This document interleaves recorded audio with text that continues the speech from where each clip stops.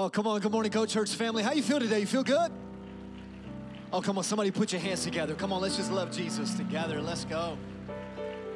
Hey, I know you've been greeted a few times today already, and it's so good to see you. Familiar faces, new faces. It's an honor to be together on this Sunday. And I just wanted to go ahead and officially announce that I will be running for President of the United States. And I'm doing away with Time Change Sunday. Come on, that's my only platform right there. So vote for me, and the Lord will be with us. So I know the extra hour of sleep on a normal Sunday is helpful, but we got Holy Ghost power in this room. Come on, at every campus. So you got Jesus and you got coffee. And so God bless you for being here today. Let me look in the cameras in the back of the room. I want to say good morning to our Montgomery County, Maryland campus. God bless all of you there in MoCo. And then, of course, our electric Westside Atlanta campus. We greet all of you today. And then everybody watching online, whoever you are, wherever you're watching from, we say God bless you.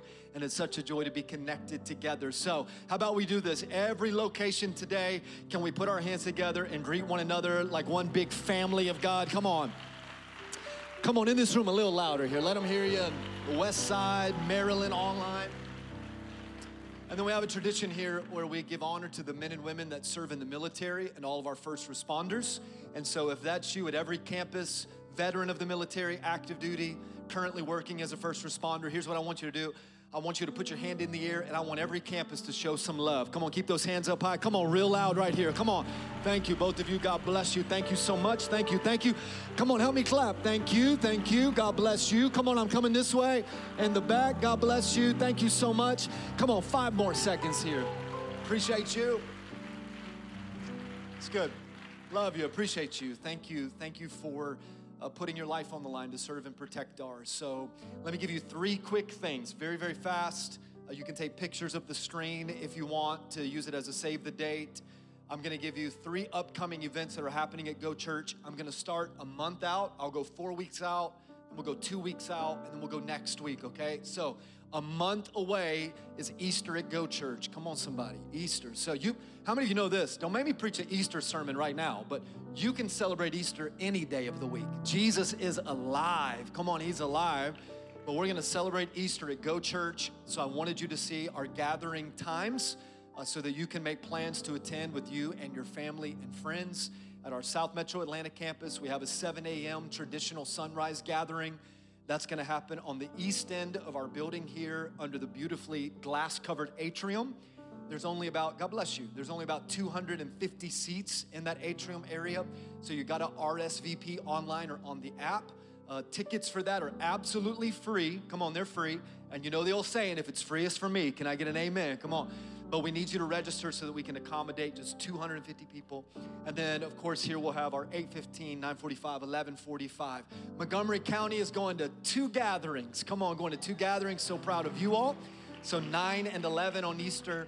And then our West Side campus, you've got a 10 a.m. gathering. So whatever campus you're a part of, whatever campus you're near, it's going to be a great Sunday celebrating Easter at Go Church, all right?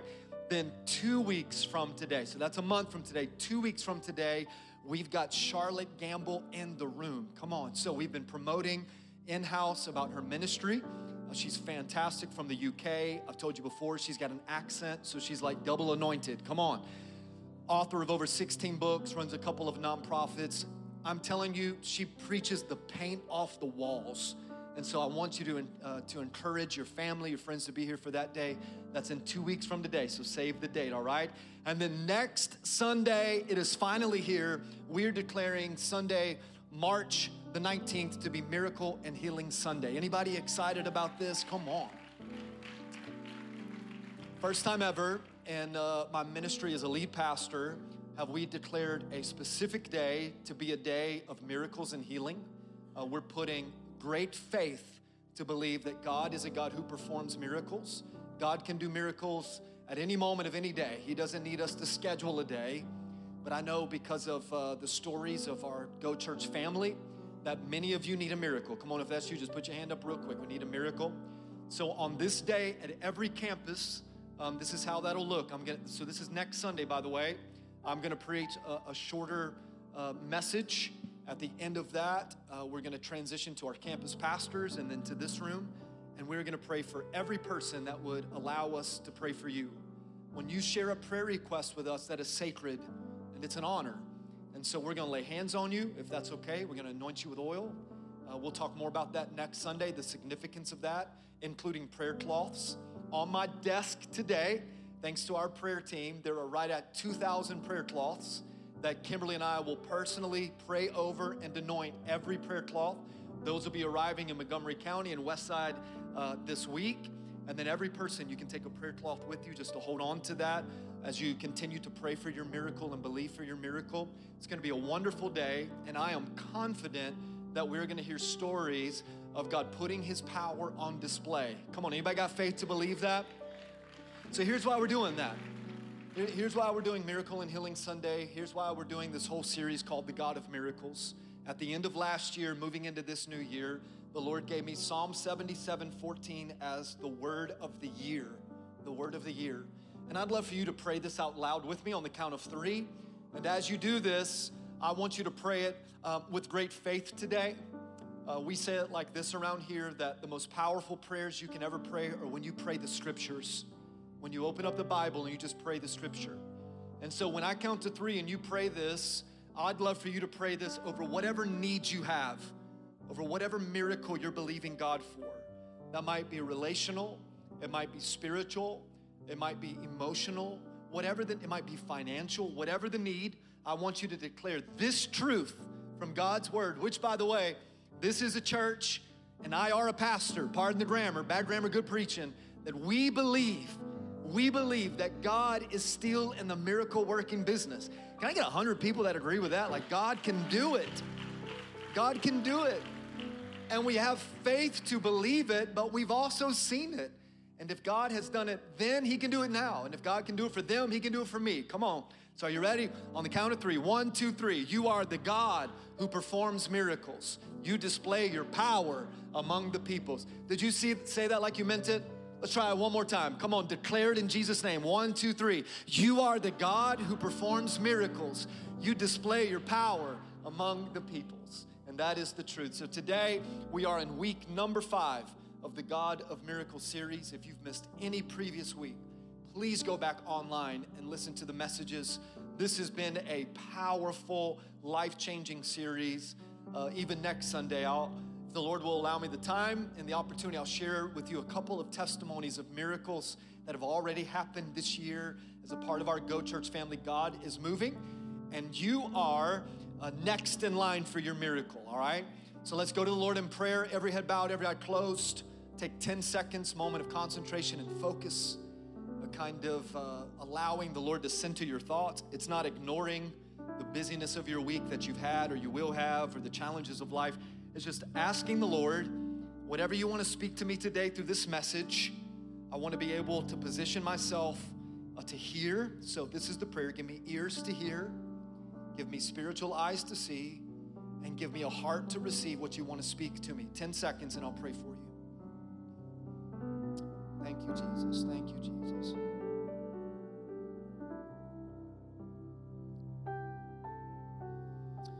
Okay, Lord, I'm asking you to anoint me today.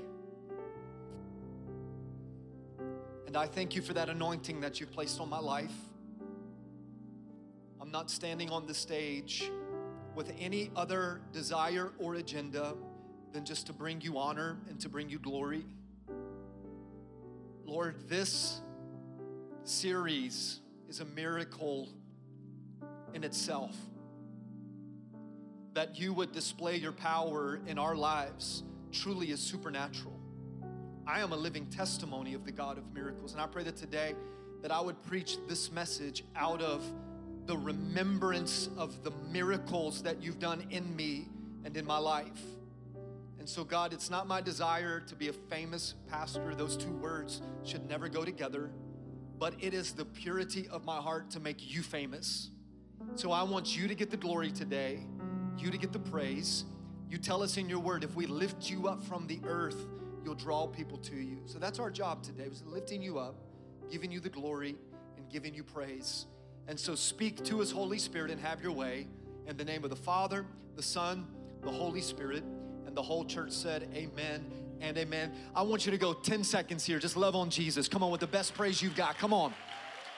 Oh, come on. Somebody shout unto God with a voice of triumph this morning. Let's go. Come on, somebody clap like you got that extra hour of sleep. There it is. All right. All right, take your Bible. Go with me to 2 Kings chapter 5. We're going to look at a few verses today out of a story from the Old Testament. I want to encourage you to take some notes. So there is a blank message note card in a seat near you, or if you're using your smartphone or journal, just find something to take notes. I'm going to give you permission. If you've got your Bible, you can write in your Bible. Come on, use that as your Bible, write in your Bible, highlight in your Bible. We're going to walk through some things today that I do believe will be an encouragement to you and maybe even a challenge to you. And so 2 Kings chapter 5, we're going to sit on verse number 1 for just a moment, and I'll kind of unpack verse number 1, kind of exegete verse number 1, and then I'll show you the rest of the story here. There are two main characters in 2 Kings chapter 5. One of the main characters is Elisha, the prophet, the man of God. We'll be introduced to his part in the story in just a moment. But the other main character is a man by the name of Naaman. 2 Kings chapter 5, verse number 1. Here's how the story unfolds. Now, Naaman was the commander of the army of the king of Aram. So already in this first verse, what we're getting is a little bit of a resume of this guy named Naaman. And the first thing that you might see on his resume is his position, that he is the commander of the army of the king of Aram. This would mean that Naaman would be second in command, the only person that was in a greater position of responsibility and authority would be the king of Aram. So Naaman has been appointed as the general of the Syrian army. So he's a pretty big deal. And so you see already that he's established here with a great position. The verse goes on to say, though, that not only is he a man of great position, but that he was a great man in the sight of his master, that he was highly regarded, and here's why. Here's why he was known to be a great man, and here's why he was held in such high regard, because through him, the Lord had given victory to the nation of Aram. And so not only do you see Naaman's position, but in verse number 1, you also see his prestige, that he is widely respected, and he's actually widely well known. He's a national hero. He's a war hero. He is the commander that led the army into battle and into victory over every enemy that would come against them. As a matter of fact, when you read about Naaman, you discover that the Bible talks about that on his head were the crowns of victory, and on his chest he wore the medals of valor and honor. So everywhere that Naaman went, the people knew him and they recognized him. He was prestigious, he was popular, because this was the guy that led them into victory. As a matter of fact, the English word victory here in the Hebrew is the word teshua, and it literally means deliverance or salvation. And so some people, some citizens of Aram, viewed Naaman as their deliverer, as their savior.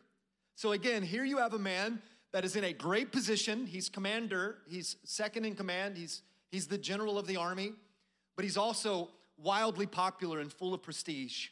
I don't know your story, and I don't guess I need to know your story, but I would imagine that some of you kind of find yourself in a similar position, that you have worked yourself into a certain role of influence or authority, maybe in your business or your company, or maybe even in life, because of the accomplishments and successes that you've had. People recognize you, they respect you, they applaud you, they appreciate you, especially your teenage children. Come on, parents. You know that ain't true. Come on, somebody. But at the end of the day, what you're going to see at the last of verse number 1 in 2 Kings chapter 5 is that there was something in Naaman's life that was greater than his position and greater than his prestige. That there are 4 words here that I really want you to see.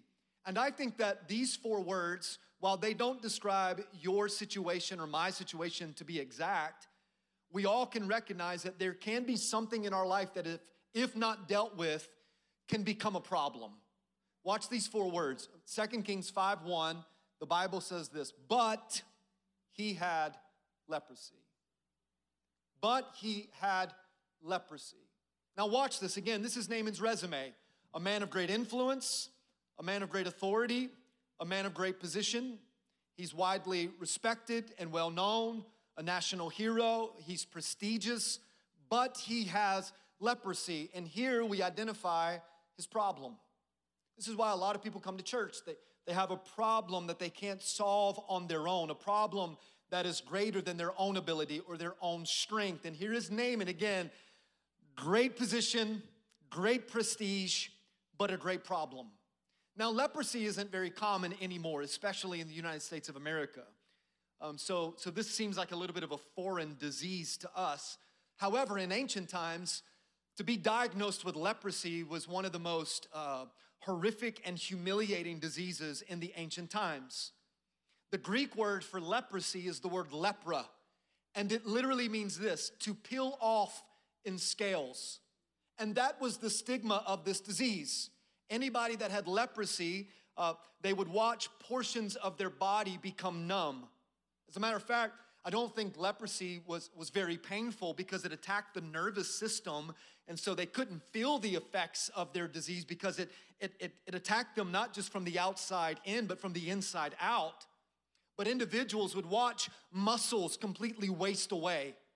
Their hands and their feet would begin to contract almost like the claw of an animal. And then the ulceration of the fingers and the toes, losing them bit by bit until one day, if you had leprosy, a whole hand could fall off or a whole foot could fall off. And so this disease was overwhelming, and it was a problem for this great commander in a great position that was well known. Let me show you a few facts here about leprosy in ancient times. Three quick thoughts here. The first one is a leper would be considered unclean. And so anytime that they were to introduce themselves into a society or an environment or a room, because they were outcast from society, they had to live on the outside of the city walls. They were instructed to wear black from head to toe. They had to wear a hood to cover their face. But anytime that they were walking into an environment or a room or a city, they would have to introduce themselves by yelling at the top of their lungs, unclean, unclean, unclean. So already they've been identified as a person that was an outcast and isolated from society because of their disease. Secondly, leprosy was incurable by man. And now we've talked about that here in America. It's not something that we deal with, but the disease of leprosy is still worldwide. India is often impacted by outbreaks of leprosy. Remote parts of Brazil, they feel the impact of leprosy. Parts of Africa, where medication hasn't evolved to help with this particular disease. And so while we're blessed, come on, somebody say amen to that. You are blessed to live in America with great medication and great doctors and all of that. In ancient times, there was no cure. So those that were diagnosed with leprosy, they had very little hope of ever getting a cure. Outside of a miracle, they knew that they were gonna die from the impact of the disease. And then third truth is this, is that oftentimes in Scripture, leprosy was a picture of sin in their life. Now, you and I, we don't have leprosy on the outside, but maybe there is leprosy of the heart. Maybe there is sin in our heart.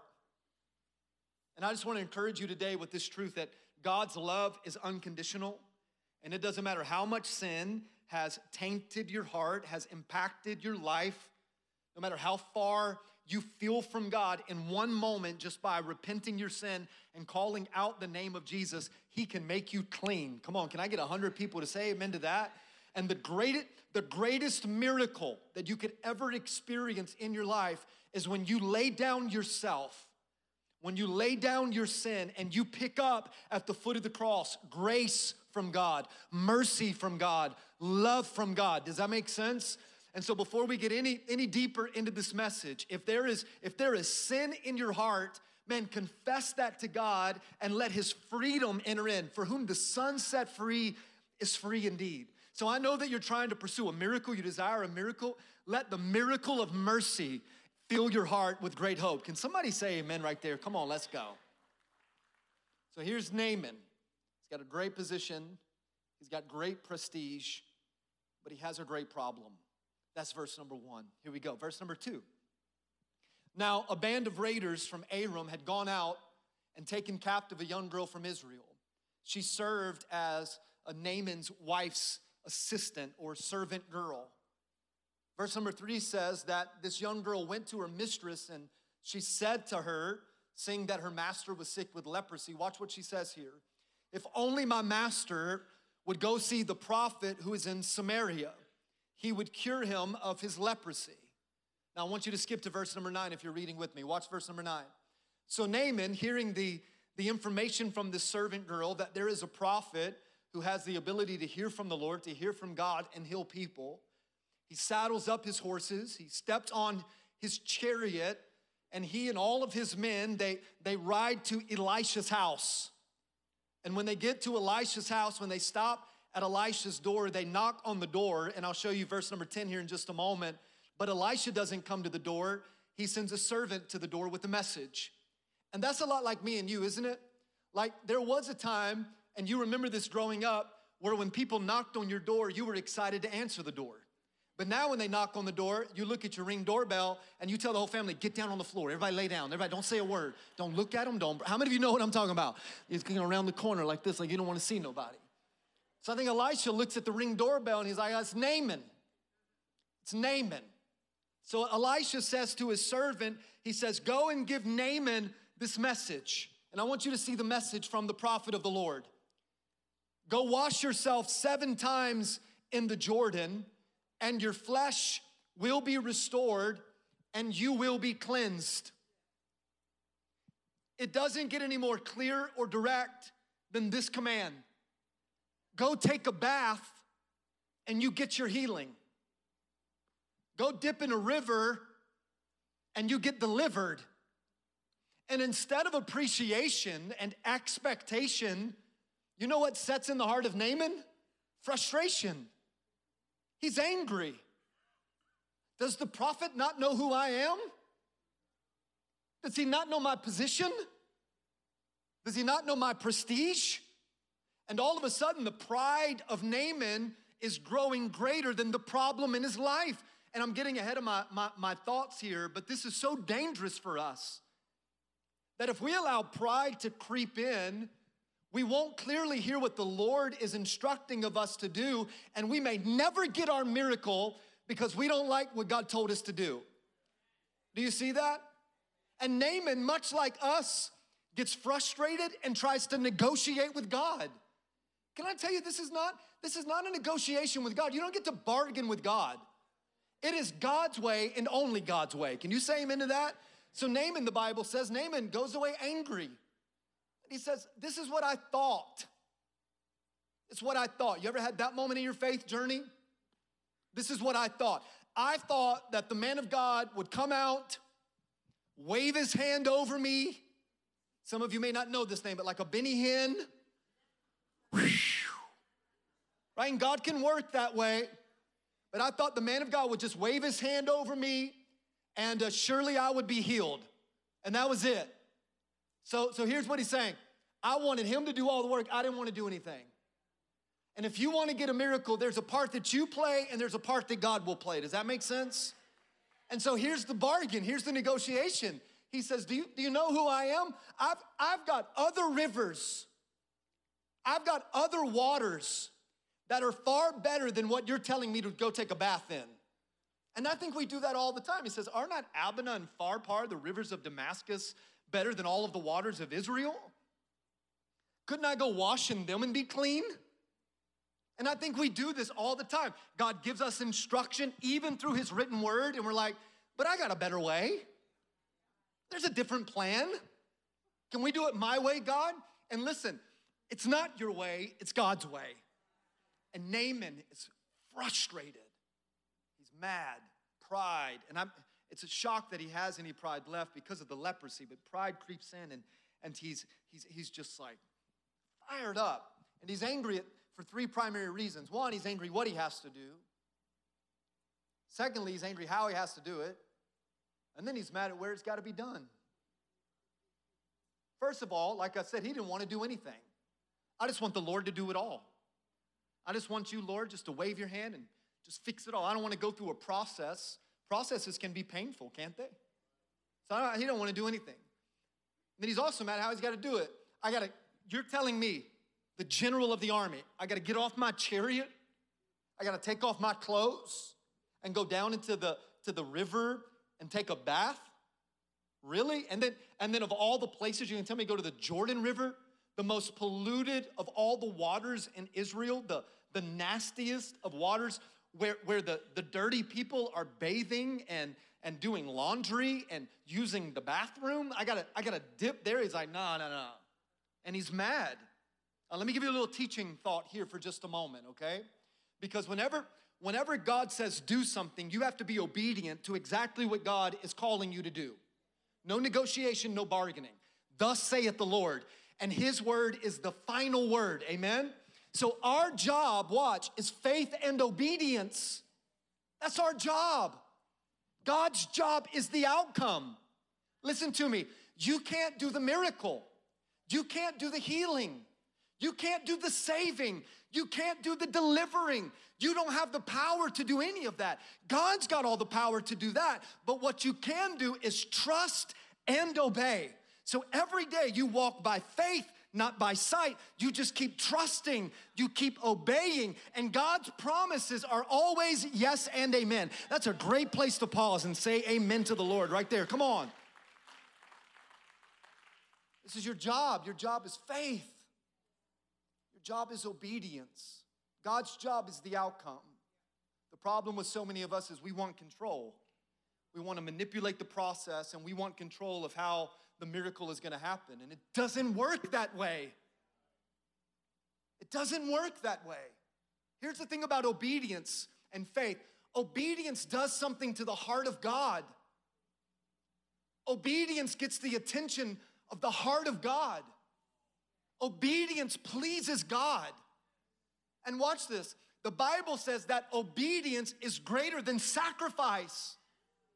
So whatever it is that God does in your life, and whatever success or favor that you find yourself walking in, the only part of that story that you can take credit for is your obedience. That's it. Lord, if you say walk, I'm gonna walk. If you say jump, I'll jump. If you say dip, I'll dip.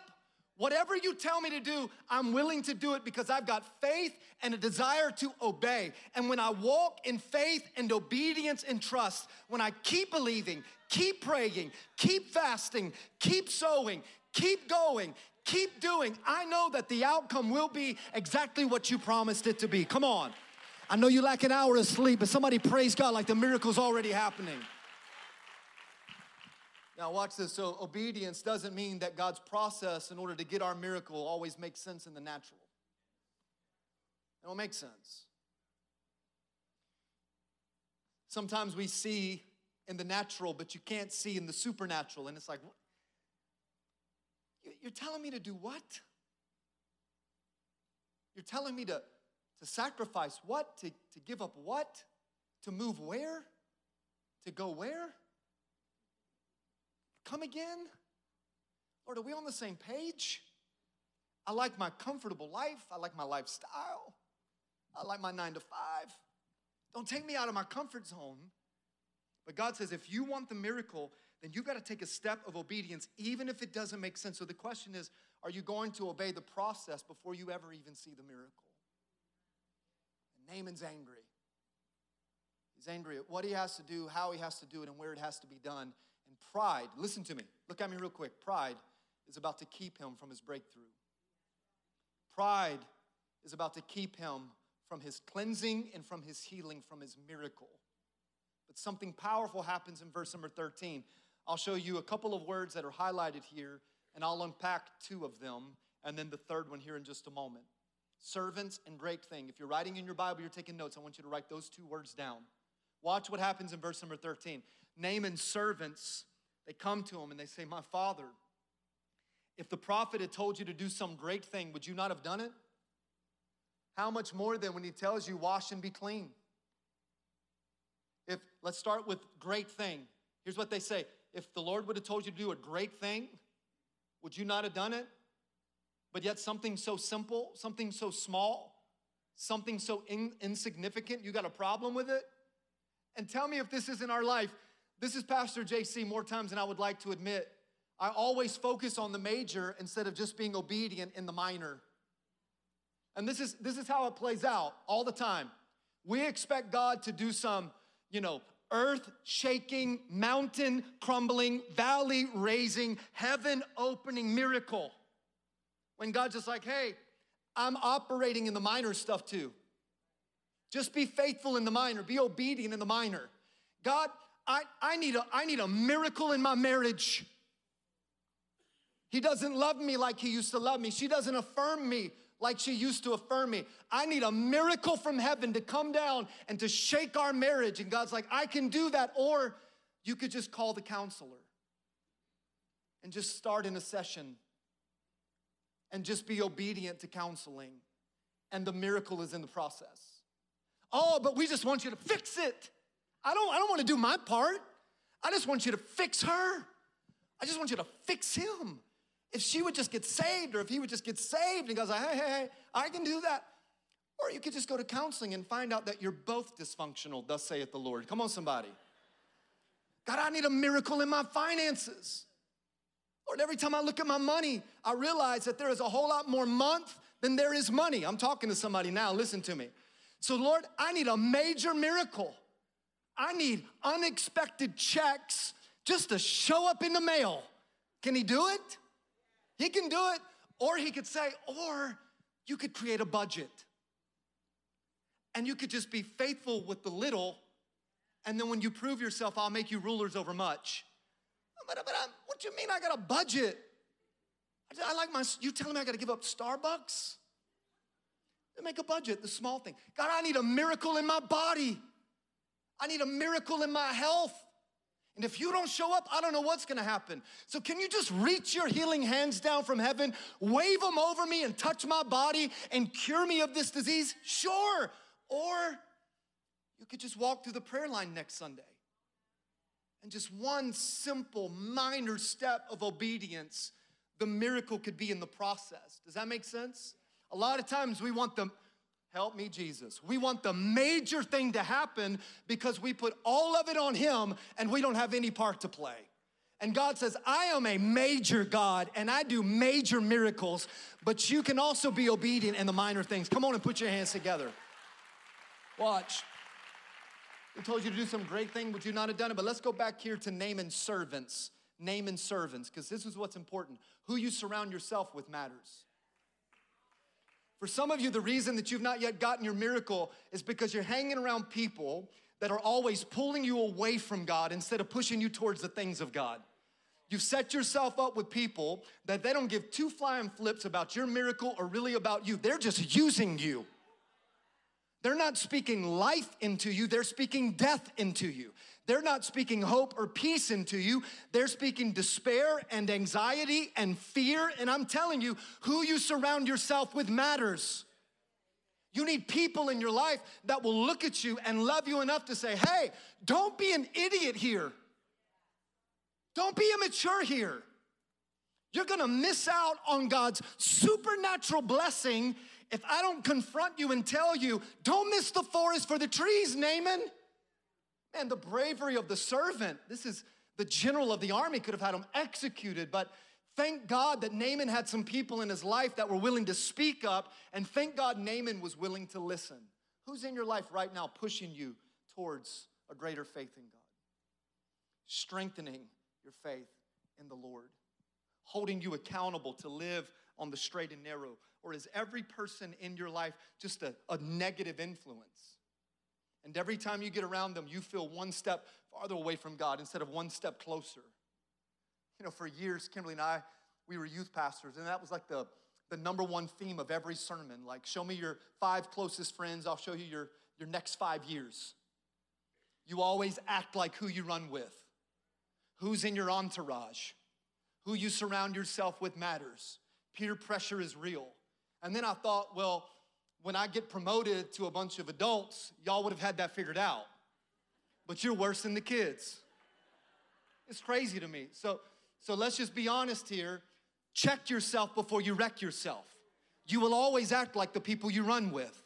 Who you surround yourself with matters. Who is in your entourage?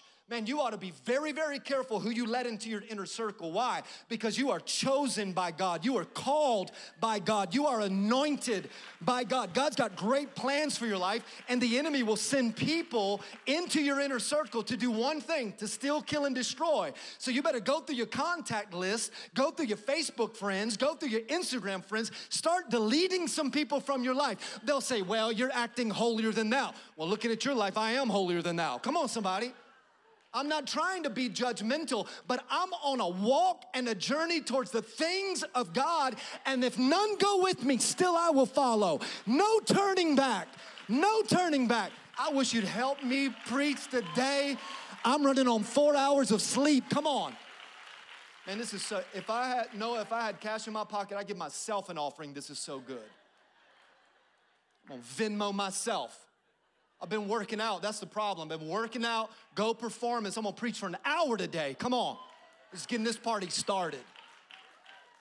You need accountability. Iron sharpens iron. Get some people in your life that'll hold you accountable. And thanks be to God that Naaman had some people in his life, and they said, hey, before you saddle up your horses and get on that chariot, maybe there's something in this word from the Lord. And in a moment of obedience and in a moment of conviction, Naaman decides, I got nothing to lose. I will die in my disease. And listen to me, there is a way that seems right unto a man.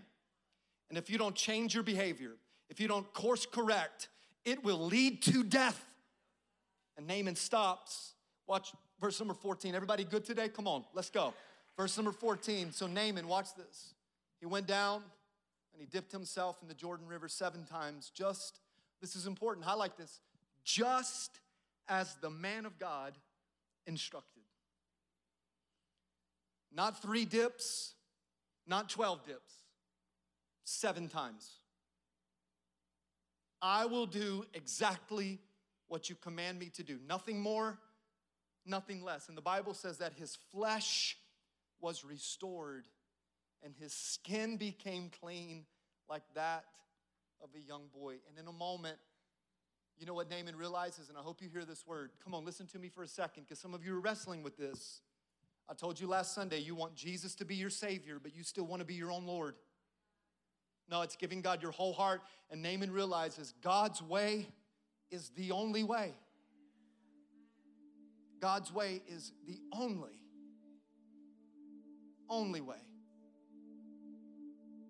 Crowd of people watching Naaman as he descends from his chariot, begins to walk down to the bank of the muddy, polluted, nasty, disgusting Jordan River, reaches down and he takes his shoes off. And you can hear the murmuring of the people. Is he really gonna get in the water? And I'm sure, listen, this is probably bad theology, but it's good preaching, so hang in there with me. I'm sure Naaman had a few choice words underneath his breath. Really? What you gonna have me do?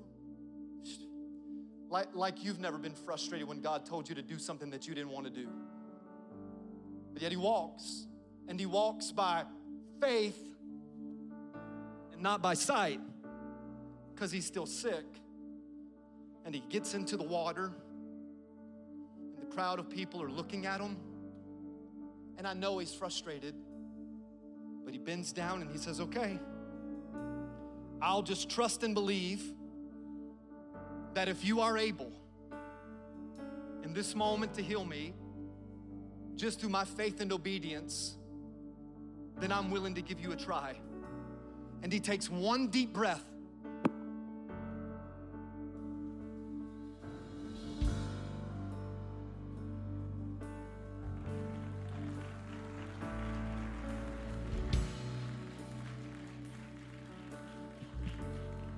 I'm not healed.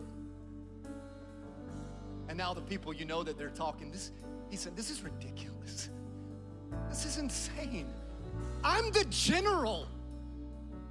They're saying, can you look at him? How silly, how crazy, how wild. I'm the commander. And I feel like in his heart, the Spirit of God would just say, hey, just keep dipping. That's a word for somebody. Just keep dipping. Don't quit in the dip. Just keep dipping.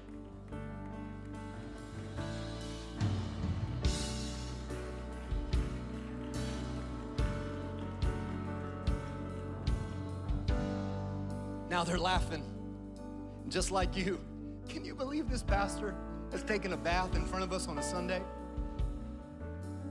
I'm gonna end up with about 5 baths today, from this morning to the 3 in these gatherings and then this afternoon. And I'm sure that Naaman continues to look at his body and I don't know, but not a sore is gone. Not a scab has been removed. He looks the exact same on the second dip as he did before he started dipping. But in his heart, I mean, I'm in 2 times, I might as well go 3. Come on, church.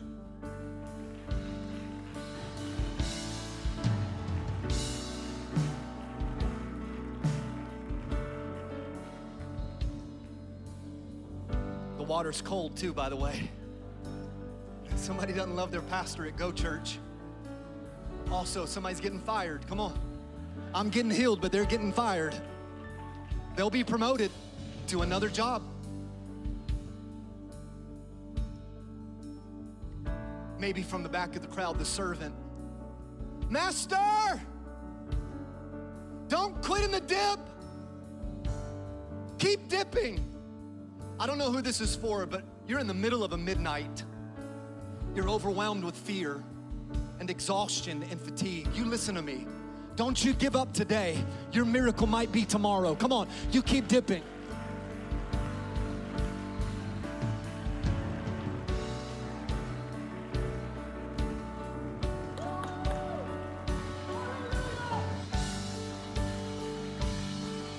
Hey, 4? Is that 4? Something powerful about dip number 4. Because you're over halfway home. Whoa, come on.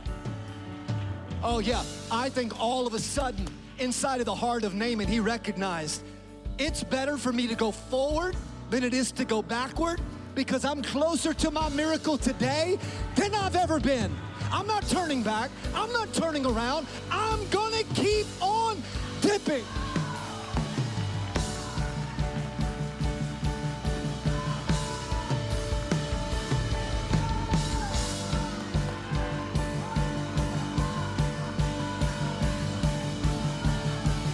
To God be the glory. To God be the glory. I don't know how Naaman felt, but I know how I feel in this moment. Some of y'all need to get in this pool with me. The water's stirring, the Holy Ghost is moving. And I believe that in that dip, Naaman looks at the on crowd and he says to him, there is a Spirit of God moving in the Jordan River. And in my faith and in my obedience, I'm not stopping. I'm not quitting. Devil, you should have killed me while you had your chance. Greater is He on the inside of me than he that's in the world.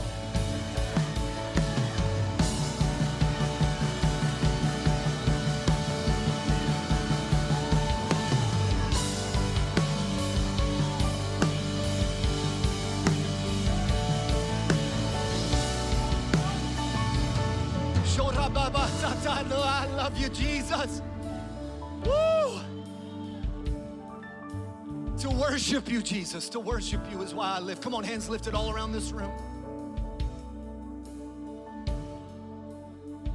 And I think this, the 7th dip, may have been harder than the first dip, because now it's all on the line.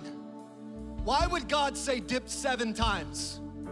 Because 7 is the number of perfection, the number of completion. And watch this. God says to you, don't quit. In His I feel the Holy Spirit. If I've ever felt the Holy Spirit in my preaching, it's right here. The reason I'm taking you on a process is because I want you to arrive at completion and perfection. So don't you stop. Even if you don't understand it, you keep doing what I've called you to do. You do the faith, you do the obedience, and God says, watch, I'll do the outcome. When I come up out of this water, every person ought to lift your voice to God, lift your hands to God. Your miracle is coming. Don't you quit in the dip. You ready? Come on.